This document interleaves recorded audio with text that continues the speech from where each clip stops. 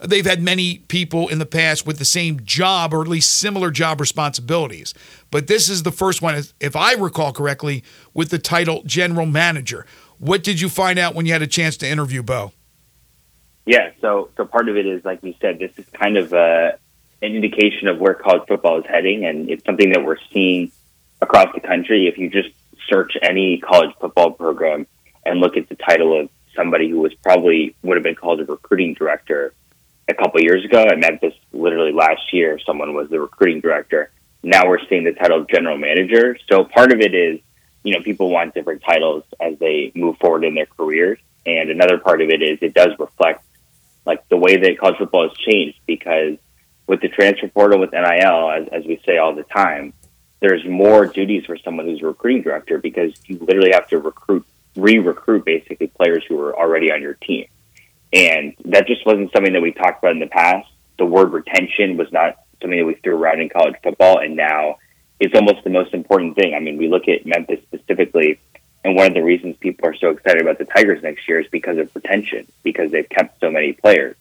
And that's something that they had to focus on in the offseason, whereas in years past, you finish your season and you look at where you need to plug holes, who's going to leave, who's exhausted their eligibility, and then you fix that, and then you're excited for next season. Now, the season ends and like every player could just leave. So I think that's something that they're focused on. When I talked to Bo Davidson, he understood that, and I think the best answer was when I asked him what the busiest time of year is for him, and he said January to January. So I think that's a pretty good marker of where we are with college football right now. And it truly is the definition of a general manager as opposed to just the recruiting coordinator, as you pointed out, because you're always doing something. You're always looking at replenishing, filling holes, losing players. In fact, we know that once spring ball takes place, once it's over, there's another transfer portal window in which some players who probably don't feel like they got a good enough shake in spring, or maybe the writing's on the wall for the future that they want out, and then you have to fill those holes. Yep, absolutely. And then you got to bring people in. So that means that if you're in a recruiting department, you have to be preparing for that. So it's not like now is a lot of people would say, oh, well, now, they can kind of relax. The transfer portal is closed. There was a dead period for recruiting. You're just preparing for spring ball. You got workouts and stuff, but that's not the case. If you're in a recruiting department, you need to be ready to go. Then you got to get ready for, scouting high school players who are doing their spring practices and getting ready to recruit them for the fall, and then for early signing day next December, which is crazy that we're already talking about because signing day was last week. Right. So it really never ends, and that's part of it. But I think the general manager idea that kind of goes back into, like, you need someone who's going to be on basically the whole year, 24/7, because you never know when something's going to heat up. You never know when someone's going to jump in the transfer portal and you're going to need to replace them. And so that's just where we are right now with college football. And it's going to be interesting to see how he operates maybe differently than recruiting directors have in the past. Now, this question you may have the answer to, you may not, but I'm curious as to when a player enters the transfer portal, who are they contacting other than, letting their coach know, but who are they contacting to tell them that they are in this portal, that they are available? And is there a list? I'm not talking about maybe a physical list, but something electronically that is sent out to schools so they know who's on this list? Or is it all about making contacts like it is in recruiting? How do they find out about all these players, and how do these players indicate to whoever needs to be told that they are now available and that they are leaving their particular school?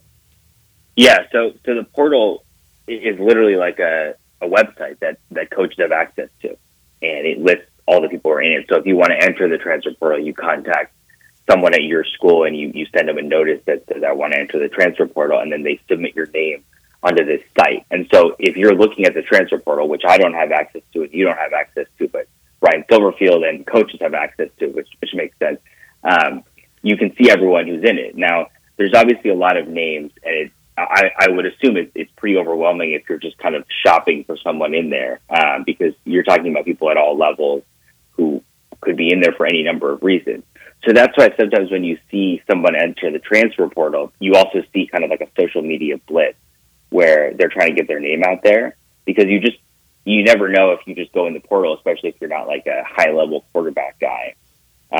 If everyone is going to see that right away and be excited and then want to contact you. Mm-hmm. But once you're in the portal, then schools can contact you. Now, obviously, in this day and age, we talk about NIL, we talk about some of these things where people go in the portal and then 10 seconds later they commit to another school.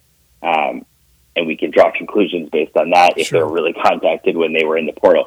But basically, yeah, once you go in the portal, you're on a list that is accessible by anyone who's a college football coach, and then they can contact you, for more information if they want to recruit you and stuff like that.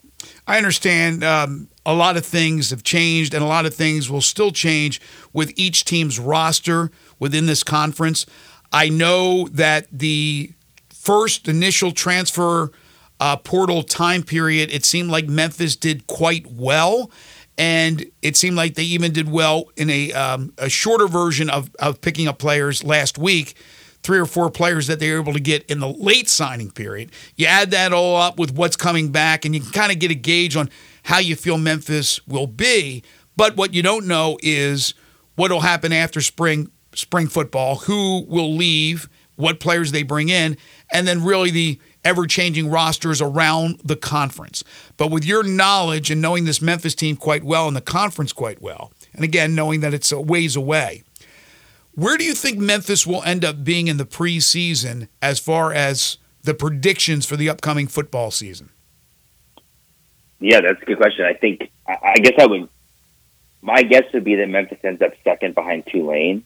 And that's when you look at, Memphis finished 4th in the conference last year. SMU obviously is no longer in the conference, so you can cross them out.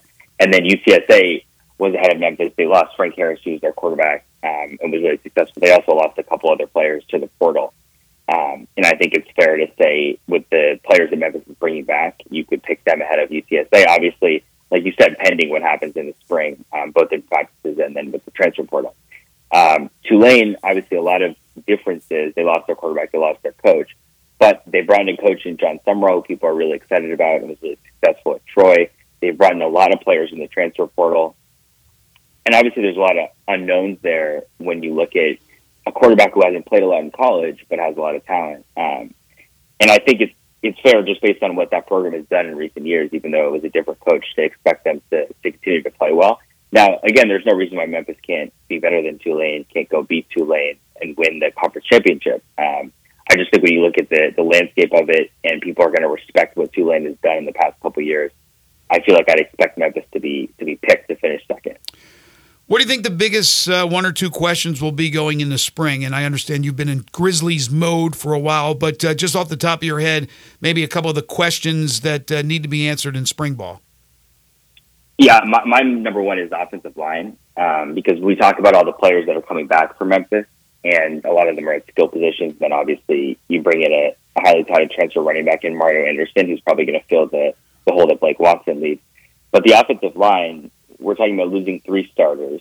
We're talking about a unit that actually played well last year, and going into last season, we were talking about questions about the offensive line, and really throughout the season, we didn't talk about it that much, which for an offensive line means that you're probably doing a pretty good job.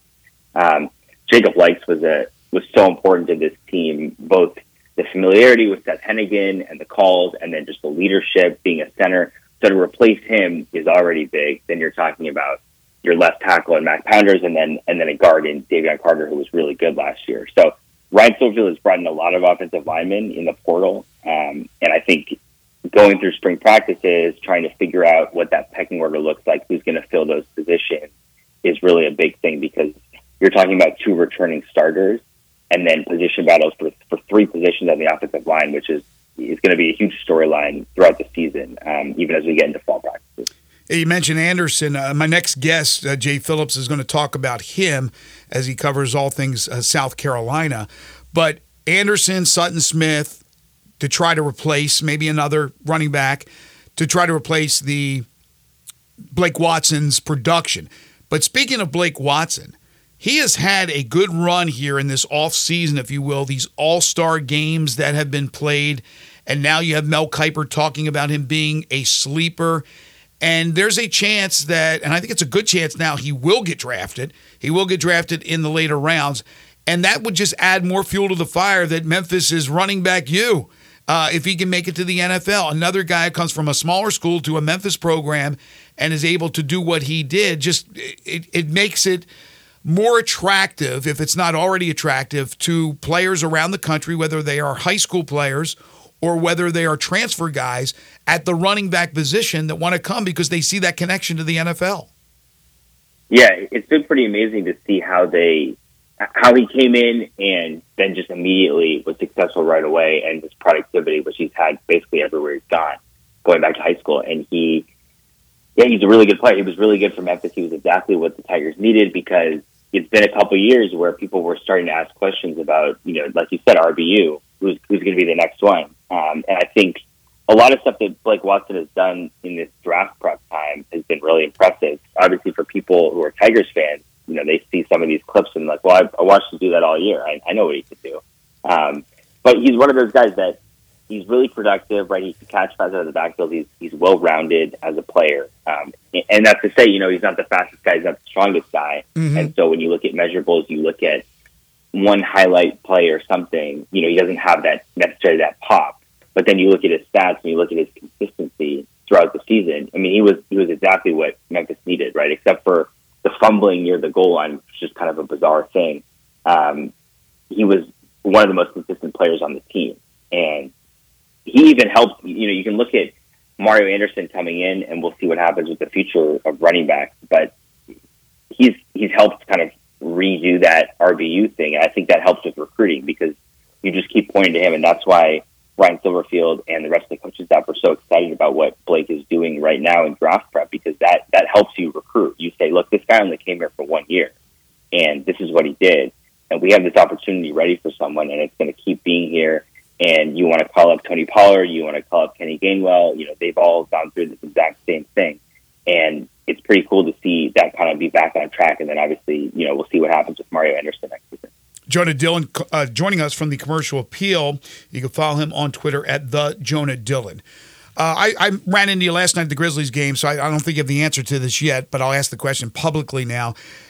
Do we know when the conference will release the schedule? We know the opponents for Memphis, but we don't know exactly what dates and what time, and I don't know if they'll have the times of the games, but they'll have the dates. Do we know when that's going to happen? And also, do we know when spring football will actually kick off? We know when the spring game is, but we don't know when the actual first practice is.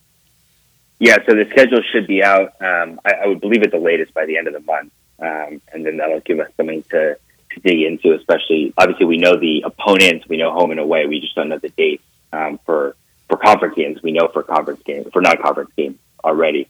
Spring football, I'm not sure yet, but it should be, I would guess, at the end of next month. And then, April 20th is going to be that spring game. And it's going to be exciting. Like I said, all those storylines, there's a lot of, when you bring in that many transfers, spring ball is the time when you finally get to see these guys put pads on and see how they really compete against the competition that you're used to. Yeah. And so it's going to be exciting to see that. One guy who's not a transfer, Memphis has had good luck with quarterbacks, because you've had Brady White, who was a transfer but played here forever, and now Seth Hennigan coming out as a true freshman, starting right away, now getting ready for his fourth year. He changed his number again. What's the story behind that? Well, he changed his number every year. Right. And he's done that going back to, I think, like middle school or something. So it makes it difficult for, I guess someone out there probably will have four Seth Hennigan Memphis jerseys at some point. I guess those are collector's items. This is an NIL but number move. 9, that would be genius if it was. I think number 9 is important to him. That's the number he wore when he was a high school senior. They won the state championship back in Texas. And so I think that number was always important to him, and that's the number he's going to wear for his senior year. So it'll be cool to see that. And he's got, it keeps us on our toes, because you get used to seeing number 2 out there. And then, next year when you're out there at practice or early games, you're looking for a number and he's going to be wearing something different. So, It keeps us honest, so I appreciate it. It keeps us on our toes, right? Not important enough to wear his freshman year, sophomore year, or junior year, but the state championship jersey that he wore, the number at least, he'll wear in his senior year. All right, before we let you go, have you enjoyed being on the beat of, one of the guys on the beat from the Commercial Appeal? DeMichael Cole, obviously, is the beat writer for the Grizzlies, and he joins us every Wednesday. But to be doing these Grizzlies games, even though the team is what it is this year with all the injuries. Yeah, it's just been a really weird season for them because, there were multiple points kind of in the first half of the season where it felt like things were going to turn, obviously before John Morant was lost for the season. And then the injuries just keep stacking up, and it's hard because you get stuck in this thing where, like, we follow the team so closely and it feels like it's never ending, and you don't look at how injuries are affecting other teams, which they are at different degrees, obviously. The point where you look at the Grizzlies injury report and there's 13 players out for any given game, it's just bizarre. And then you're sitting there at the games and there's different players kind of cycling through. I think now they could put together a starting lineup with just players they've had on 10-day contracts this season, which is bizarre. And then what I found interesting in the past couple of games is, like, we've gotten so used to seeing guys like who are on 10-day contracts or 2-way contracts kind of just appear for the Grizzlies. And they trade for Lamar Stevens and Yuta Watanabe. And Lamar Stevens has looked really good in the past couple of games. And I think part of it is we're so used to seeing guys come in who are 10-day contract guys. And someone like Lamar Stevens comes in, he's like a legit NBA player. And the fans are watching him like, wow, this guy, he looks amazing. You know what I mean? Right, but he's only under contract for this season. Yeah, but he's like he's on a real NBA contract. He's like he's like a legit player. So it's and obviously that gives you an opportunity if you're the Grizzlies. You need to use the rest of the season to just evaluate players. That has to be part of it. So there's different levels of evaluation, right? Like, one is obviously G.G. Jackson. How good can he be? How much can we increase his role? Even though we know all these guys are going to come back next year. And then part of it is someone like Lamar Stevens. Do we want him to be on this team next year? What roles can he fill when everyone comes back, when there's only this many minutes available? And so it's weird to watch the games through that lens because those things are different than going out and trying to win a game. Sometimes it's just what can we do and see how this player performs with these expectations or with this role off the bench as a starter. But that's kind of what we're getting into for the rest of the season, and then obviously pending the returns from injuries for guys like Desmond Bane and Marcus Smart. Yeah, your compatriot over at the Commercial Appeal, Mark Giannotto, and I haven't had a chance to read his story, but he says Taylor Jenkins last night after the game, talking with the media, said the Grizzlies aren't considering shutting down players for the season yet. Mark says they should be, and it has very little to do with tanking. So I'm not sure what he's referring to. I'm not sure if it's injuries or preventing injuries. I don't want to speculate. I haven't read a story. But what do you think they should do, and what do you think he will do, or at least maybe coming down from Zach Kleiman, the orders to deal with some of these players who are ready to come back from injury? Yeah, I mean, I don't think they're going to shut players down yet. It's obviously still early. I think those guys are still working their way back from injuries. So it gets more important when you have a more firm timeline on, like, okay, Desmond Bane is a week away from coming back. What are you going to do? Whereas now, they say he's going to be evaluated at some point, probably in the next week or a couple weeks. And then maybe the evaluation, okay, he needs to be out for another month or he needs to be out for more time or whatever. And I just think it's early to be doing that, especially when you look at these guys who haven't played that much this whole season. And do you really want all 3 or 4 of these players to go into next season having barely played in 2 years, right? Right. Marcus Smart has missed a lot of time this season. Desmond Bane played a lot early this season. He's been out. And obviously John Morant only played 9 games this season. So when we go into next season and we're talking about the expectations and everyone's going to be healthy in the off season and people are getting excited, then you have to caveat it with, okay, well, maybe these guys, we haven't seen them play basketball in a long time. So part of it is, like, maybe it's worth it just to get him to come back. And Zach Kleiman even said with Brandon Clark last week, it might be worth it if he's physically ready to come back, just to get him come back, just to kind of see and to say that he did it and to say that he was able to do it so he can get that confidence going into next season. Yeah. So it's complicated. Like, there's a lot of things you have to work through. And it obviously just depends.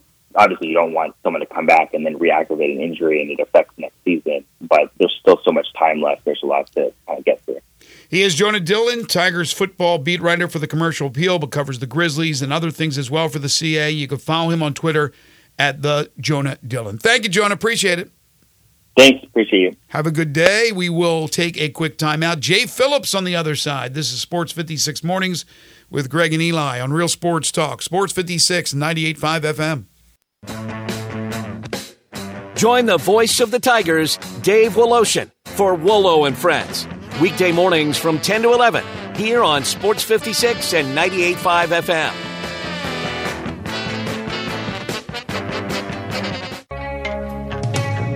Now back to Sports 56 Mornings. Good morning on Sports 56 and 98.5 FM. Here once again, Greg Gaston and Eli Savoy.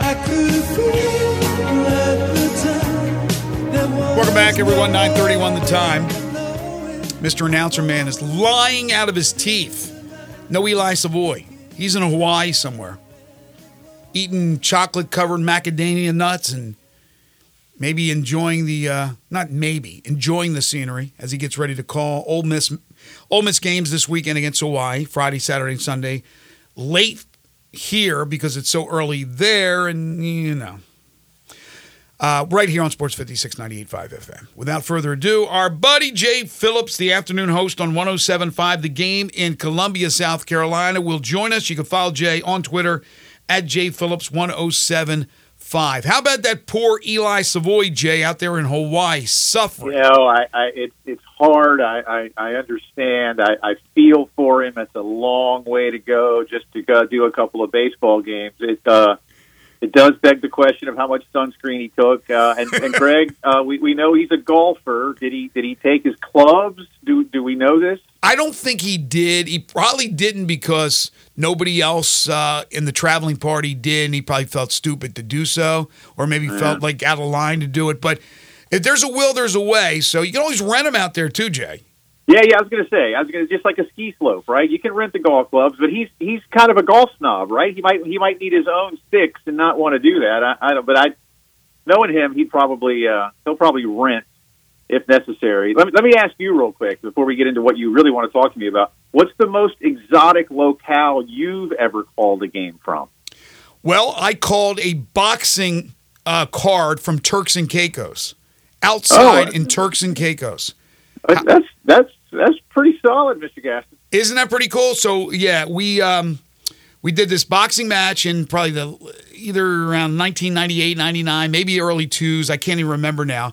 And it started to rain, but it didn't rain hard. It was kind of that light Caribbean rain and all that. So muddling right through. They're boxing. I'm calling it. They have gigantic screened fences around the venue that went for, I don't know how far, probably about 80 feet in the air, because they were trying to prevent the locals from climbing the fence to get into the venue without paying and all that. So it was wild. But Turks and Caicos was a beautiful location to. There's like a Hall & Oates song, Will Ferrell movie all thrown into that story.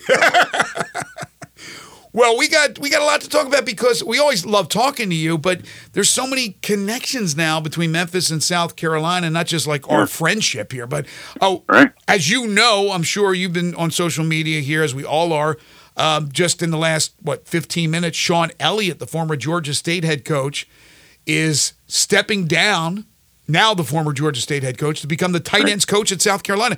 That all of a sudden is starting to become a weird trend with head coaches. How about Chip Kelly stepping down as a head coach at UCLA to become an OC at Ohio State? Well, here you have a head coach at Georgia State, not as prolific, obviously, as UCLA, but steps down to become a position coach at South Carolina. Yeah, the Chip Kelly one, I think you kind of hit it. It's a little different. I mean, that's leaving the head coaching job at UCLA as they move into the Big Ten, but it's pretty obvious they didn't want each other, so I guess there's that. But in terms of these guys leaving South Alabama, Georgia State, Buffalo, Kent, places like that as head coaches to become coordinators at the P5 level, it starts to make sense. And I think things are changing in that realm. I think the school you guys cover most, Memphis, is going to be one that finds its way into something bigger here soon, as we see maybe not realignment, but sort of this next round of changes of schools that can versus schools that either can't or won't. Mm-hmm. I'm certain that Memphis is a school that can and will when it comes to spending money. So, I think, you look at jobs like that, Greg, and I just think, guys, you kind of alluded to it, man. It's a more stable gig. I'm going to make a lot of money anyway. And if I do the things I want to do, I'll get a head coaching job at the top level. I think that's what a lot of those guys might be looking at. I think you hit it on the head. There's also something, we can go one step further in the situation with Nick Saban. Now, he didn't say it, but in this day and age of NIL, even the portal, but more so the NIL and just all the different things that coaches have to deal with after years of not having to do so, may have expedited his retirement. And I think we're seeing that as well because coaches don't want to deal with that. I agree. And I think of a guy like Sean Elliott, who you just mentioned, and I've known Sean a long time. He was here on staff with Coach Spurrier for many, many years before he took that head coaching job over in Atlanta at Georgia State. And he's a hell of a recruiter, Greg. And, in fact, one of his best guys, a guy named Jordan Strawn, just leaving the Gamecock football team, he transferred to South Carolina for a couple of years as an edge rusher. And I think you're going to see more and more of that as well in the transfer portal as these coaches work hard to recruit guys that maybe fell through the cracks out of high school, develop them into quality players, only to lose them. And that's all. There's a ripple effect across the board. I mean, South Carolina lost a kid named Jordan Birch, who's from right here in Columbia, to Oregon a couple of years ago. Same kind of thing. So I realize it's all sort of relative, but yeah, I think all the things you look at, plus the fact that you see now with, say, this SEC Big Ten announcement last week, you see the biggest schools now actively and publicly wanting to separate themselves from schools that don't have big budgets and basically saying we're tired of being held back. Mm-hmm. I just think that's the reality we're now in. And for a long time, the NCAA membership voted things down because most schools couldn't afford it. Now, I always joke, the rule was you can serve bagels, but not cream cheese. Why? Because some schools can't afford the cream cheese. Right. All right, well, if I can afford both, I'm going to do both. And I think that's what the biggest schools are now saying. I want some damn cream cheese on my bagels. Yeah. I have to have it. I won't bore you with the story right now, but South Carolina swim team, I'm friends with their former coach. About 10, 12 years ago, they had to report a secondary because they served cream cheese with bagels during an interim at a big meet, and they had to self-report. Seriously. Now there's guys driving around in Lamborghinis from their NIL money. Oh, yeah. My gosh, it's crazy. Yeah. All right, let's get to our connections and it's not just John Moran, obviously, with the connection of being from South Carolina. Let's start with the football connection and Mario Anderson. Mario Anderson with the Gamecocks, transfers in the portal to Memphis. He will now be called upon as being he, along with a couple of other guys that will have to fill the void from Blake Watson's departure, who will more than likely be drafted late in the NFL draft. What can you tell us about Mario Anderson? I like Mario a lot, and let me be honest with you. This surprised me when he went into the portal. It really, really did, because he was going to be, in most people's opinions, and in some of those that I spoke with around the program, the number one tailback at South Carolina. I think some of this is definitely NIL related. That's fine. I'm here for that. The fact is he's from here, not from Columbia, but from South Carolina. Played his D2 ball about 45 minutes from here up at Newberry. Was an All-American there. And Greg, last year he was good. He was to have come into this level for the first time, SEC level I'm talking about. Mm-hmm. He had a really nice year. He can be a guy who's what I like to call for running backs. I'm sure you do too, a home run threat. He can pop off some big runs. He's a big kid, can catch a little bit out of the backfield, knows how to block. Memphis is getting a very good running back, and I think that's what surprised a lot of people. Now, South Carolina added Rocket Sanders to replace him from over in Arkansas, and got a kid from North Texas and a transfer from South Carolina State. So they filled the void here with the Gamecocks, but I still think a lot of people are going to miss Mario. He's a good running back, and I think he's got a potential not to be some superstar at the next level, but a guy who might be able to hang around. He knows what he's doing. I think the Tigers got a good one. It's interesting because, as you said, Rocket Sanders, not too shabby to have to have that guy take over. You mentioned a couple of others. So obviously to get those guys, they have NIL money. We know South Carolina has much more abundance of NIL money than Memphis, but you had mentioned NIL. So I wonder if it was because their dispersal of NIL money over all these players of significance at South Carolina that they kind of ran out or ran low, because I know that Memphis doesn't have money falling out of their pockets as far as NIL money, especially with football, to be able to get him. And then I was going to say, well, if it's not that, then maybe it's a lack of playing time. He was on the outskis, but you're telling me the guy was probably going to be the number one running back. This is a coup. Look, they were going to definitely add bodies to the running back room because they had to. It was getting thin. So that's natural at that position, obviously, especially these days where you don't have when you and I were coming up, Earl Campbell, George Rogers, Herschel Walker, Bo Jackson, you don't have those guys anymore really in college. You got to split time. I've heard a little bit about this, and maybe whatever the number was that Mario and his family wanted relative to what Shane Beamer or the NIL collectives, I guess because schools can't really do it, but you know what I mean, how it works. Yep. That maybe Carolina sort of had a budget, and the number was the number, and it was better than the number when he came in. Remember, this was a guy who only played here 1 year, and he came from D2, and maybe that was the rub. We may never know those things, or we may learn those things once Mario's done with all of his college time. So it's probably there's some mixture of that when it comes to NIL, but there's no doubt that if he had remained here in Columbia, he was going to see significant time. I think he had about 150 carries last year. I can certainly see the workload being the same or better for him in terms of production. Well, if he lives up to expectations, that is a major coup for Memphis. Jay Phillips is joining us from 107 The Game in Columbia, South Carolina. You can follow Jay on Twitter at jphillips1075. Gigi Jackson is taking this area by storm. With the Grizzlies and all the injuries, they're a walking mash unit. You had a guy like a now 19-year-old barely player who was a two-way guy, taken in the second round out of South Carolina after one season, not expected to see much action with the big team, if you will, thrust into action because of all these injuries, now gets a multi-year deal because of it. Last night he goes for another 20 points and 9 rebounds. He's been pretty much steady sensational. And I mean that because he's not had a lot of drops. He's been pretty consistent, but on the sensational side. You don't see rookies, especially second-round guys, Jay, doing what he's doing. Did you see that potential in the short time he played for the Gamecocks? I wouldn't tell you that I saw what he's doing happening now, and I don't know that any of us did. Certainly, being from Columbia, we've known of his prowess for many years. And really, he wasn't expected to be a South Carolina player. He was going to go to North Carolina, but then he wanted to reclassify, and the Tar Heels didn't have room for him. The Gamecocks did with new coach Lamont Paris last year. So, no. To answer your question, did I see this?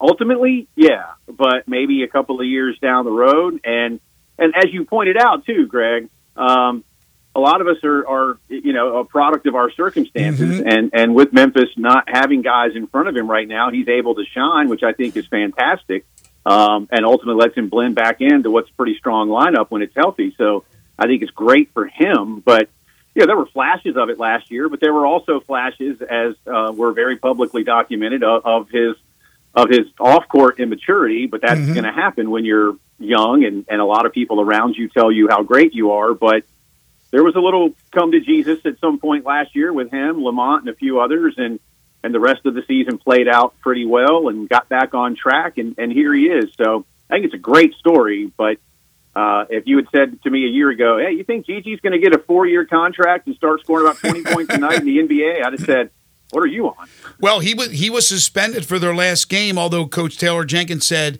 it wasn't anything too serious. He was back in the lineup last night scoring the 20 points. But I think, and I don't know this for sure, it was more like a punctuality thing. But hopefully, again, he's 19. He's the youngest player, Jay, in the NBA. Yeah. I mean, that's crazy.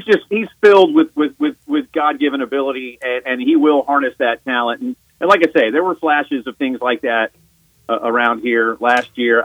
I'll be honest, though, Greg, if I look at what he's doing now, and I look at what South Carolina is doing now, and I could say, could you put it back on that South Carolina team that's doing, despite last night, which was an anomaly. Right. I will tell you, that was an anomaly. Losing to Auburn's one thing. Losing by 40, that wouldn't happen every night. But, boy, if he was still playing at South Carolina and everything else were equal, that'd be a team. Yeah, I wonder. You would think so, but could that be messing the chemistry that the team has this year without him? There's always, two ways to look at things. Sure. But you're right about, Lamont Paris and what they've done with the Gamecocks this year, they've been one of the great stories in college basketball.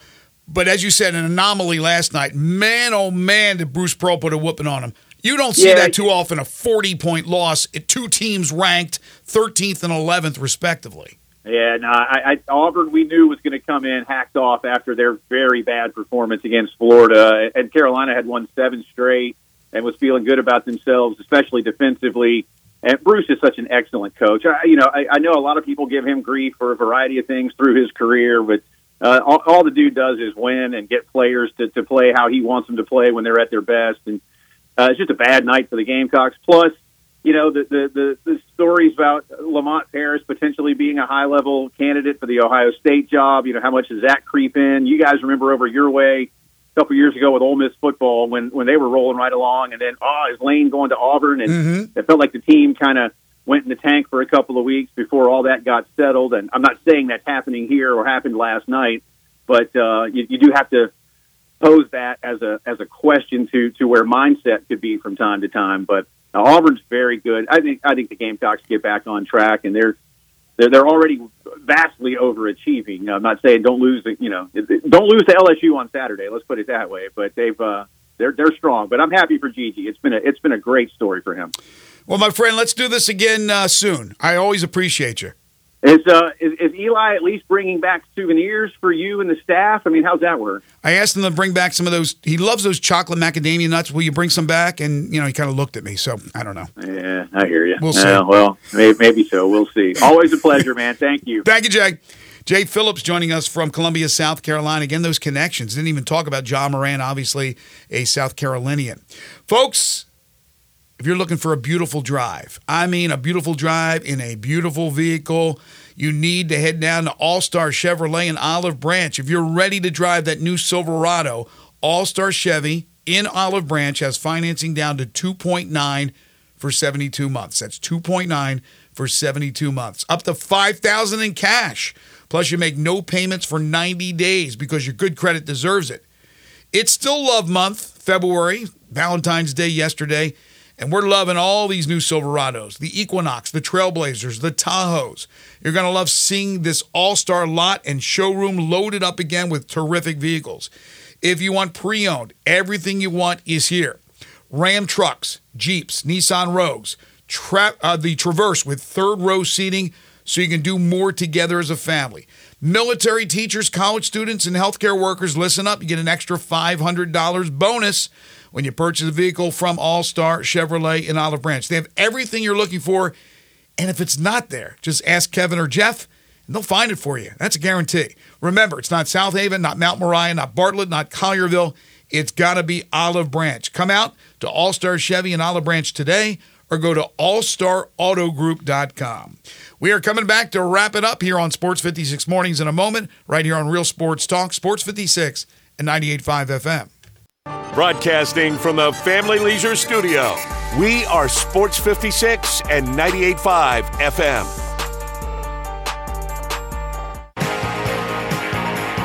Now back to Sports 56 Mornings. Good morning. On Sports 56 and 98.5 FM. Here once again, Greg Gaston and Eli Savoy.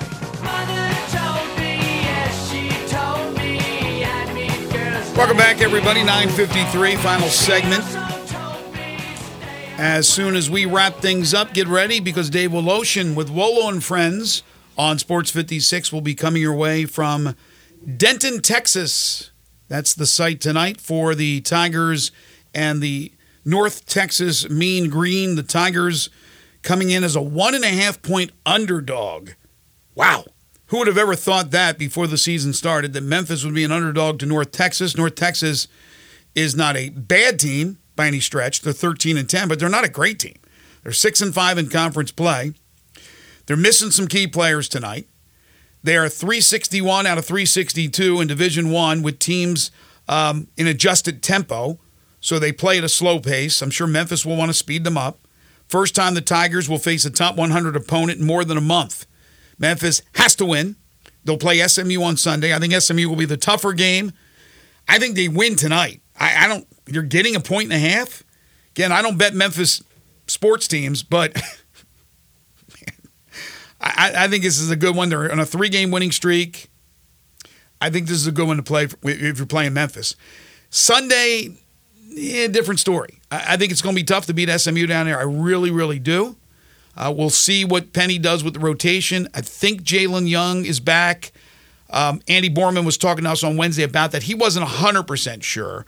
A backup point guard to give Javon Quinterly a little bit of rest. But the Tigers with a huge one tonight. ESPN Plus is the only place you can watch it, or you can listen to it, of course, with Dave Woloshin on their station.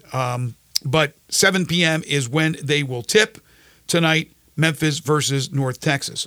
Oh, by the way, with the Genesis Invitational now open for business, round number 1, Tiger Woods will go off at 11:25, I believe it's Central Time, 11:25 this morning. It'll be Tiger Woods' first PGA Tour event of the season. Now, he has played in the Hero World Challenge back in December and then played in that father-son event, the PNC Championship, with his son Charlie. But his first actual event, he will be playing in a trio that includes Gary Woodland and Justin Thomas. Again, 11:25 for Tiger Woods. Again, it's going to be weird. No more Nike. Now that Sunday Red, 3 different words, the new apparel company with Tiger Woods now connected to that as their guy, their face, their name, which is all part of the TaylorMade brand. Grizzlies in action tonight. They will take on the Milwaukee Bucks. Have not seen the injury report. I assume that Giannis is a go, because it would be weird if all of a sudden Giannis is on the injury list, doesn't play tonight, and he's playing in the All-Star game, unless, of course, he comes down with some kind of, stomach thing or whatever, which is a bunch of BS. They come to town one time. The Bucks do. You got a superstar on that team. That's when you crack down if you're Adam Silver, something like that. It's like, come on, you got Ajita, get the hell out of here. Get in uniform, get on the court, and play tonight as Memphis will try to upset the Bucks. Doc Rivers coaching the Bucks, and he's struggled a little bit since he took over. Grizzlies looking for 2 in a row tonight after the win over the Rockets last night.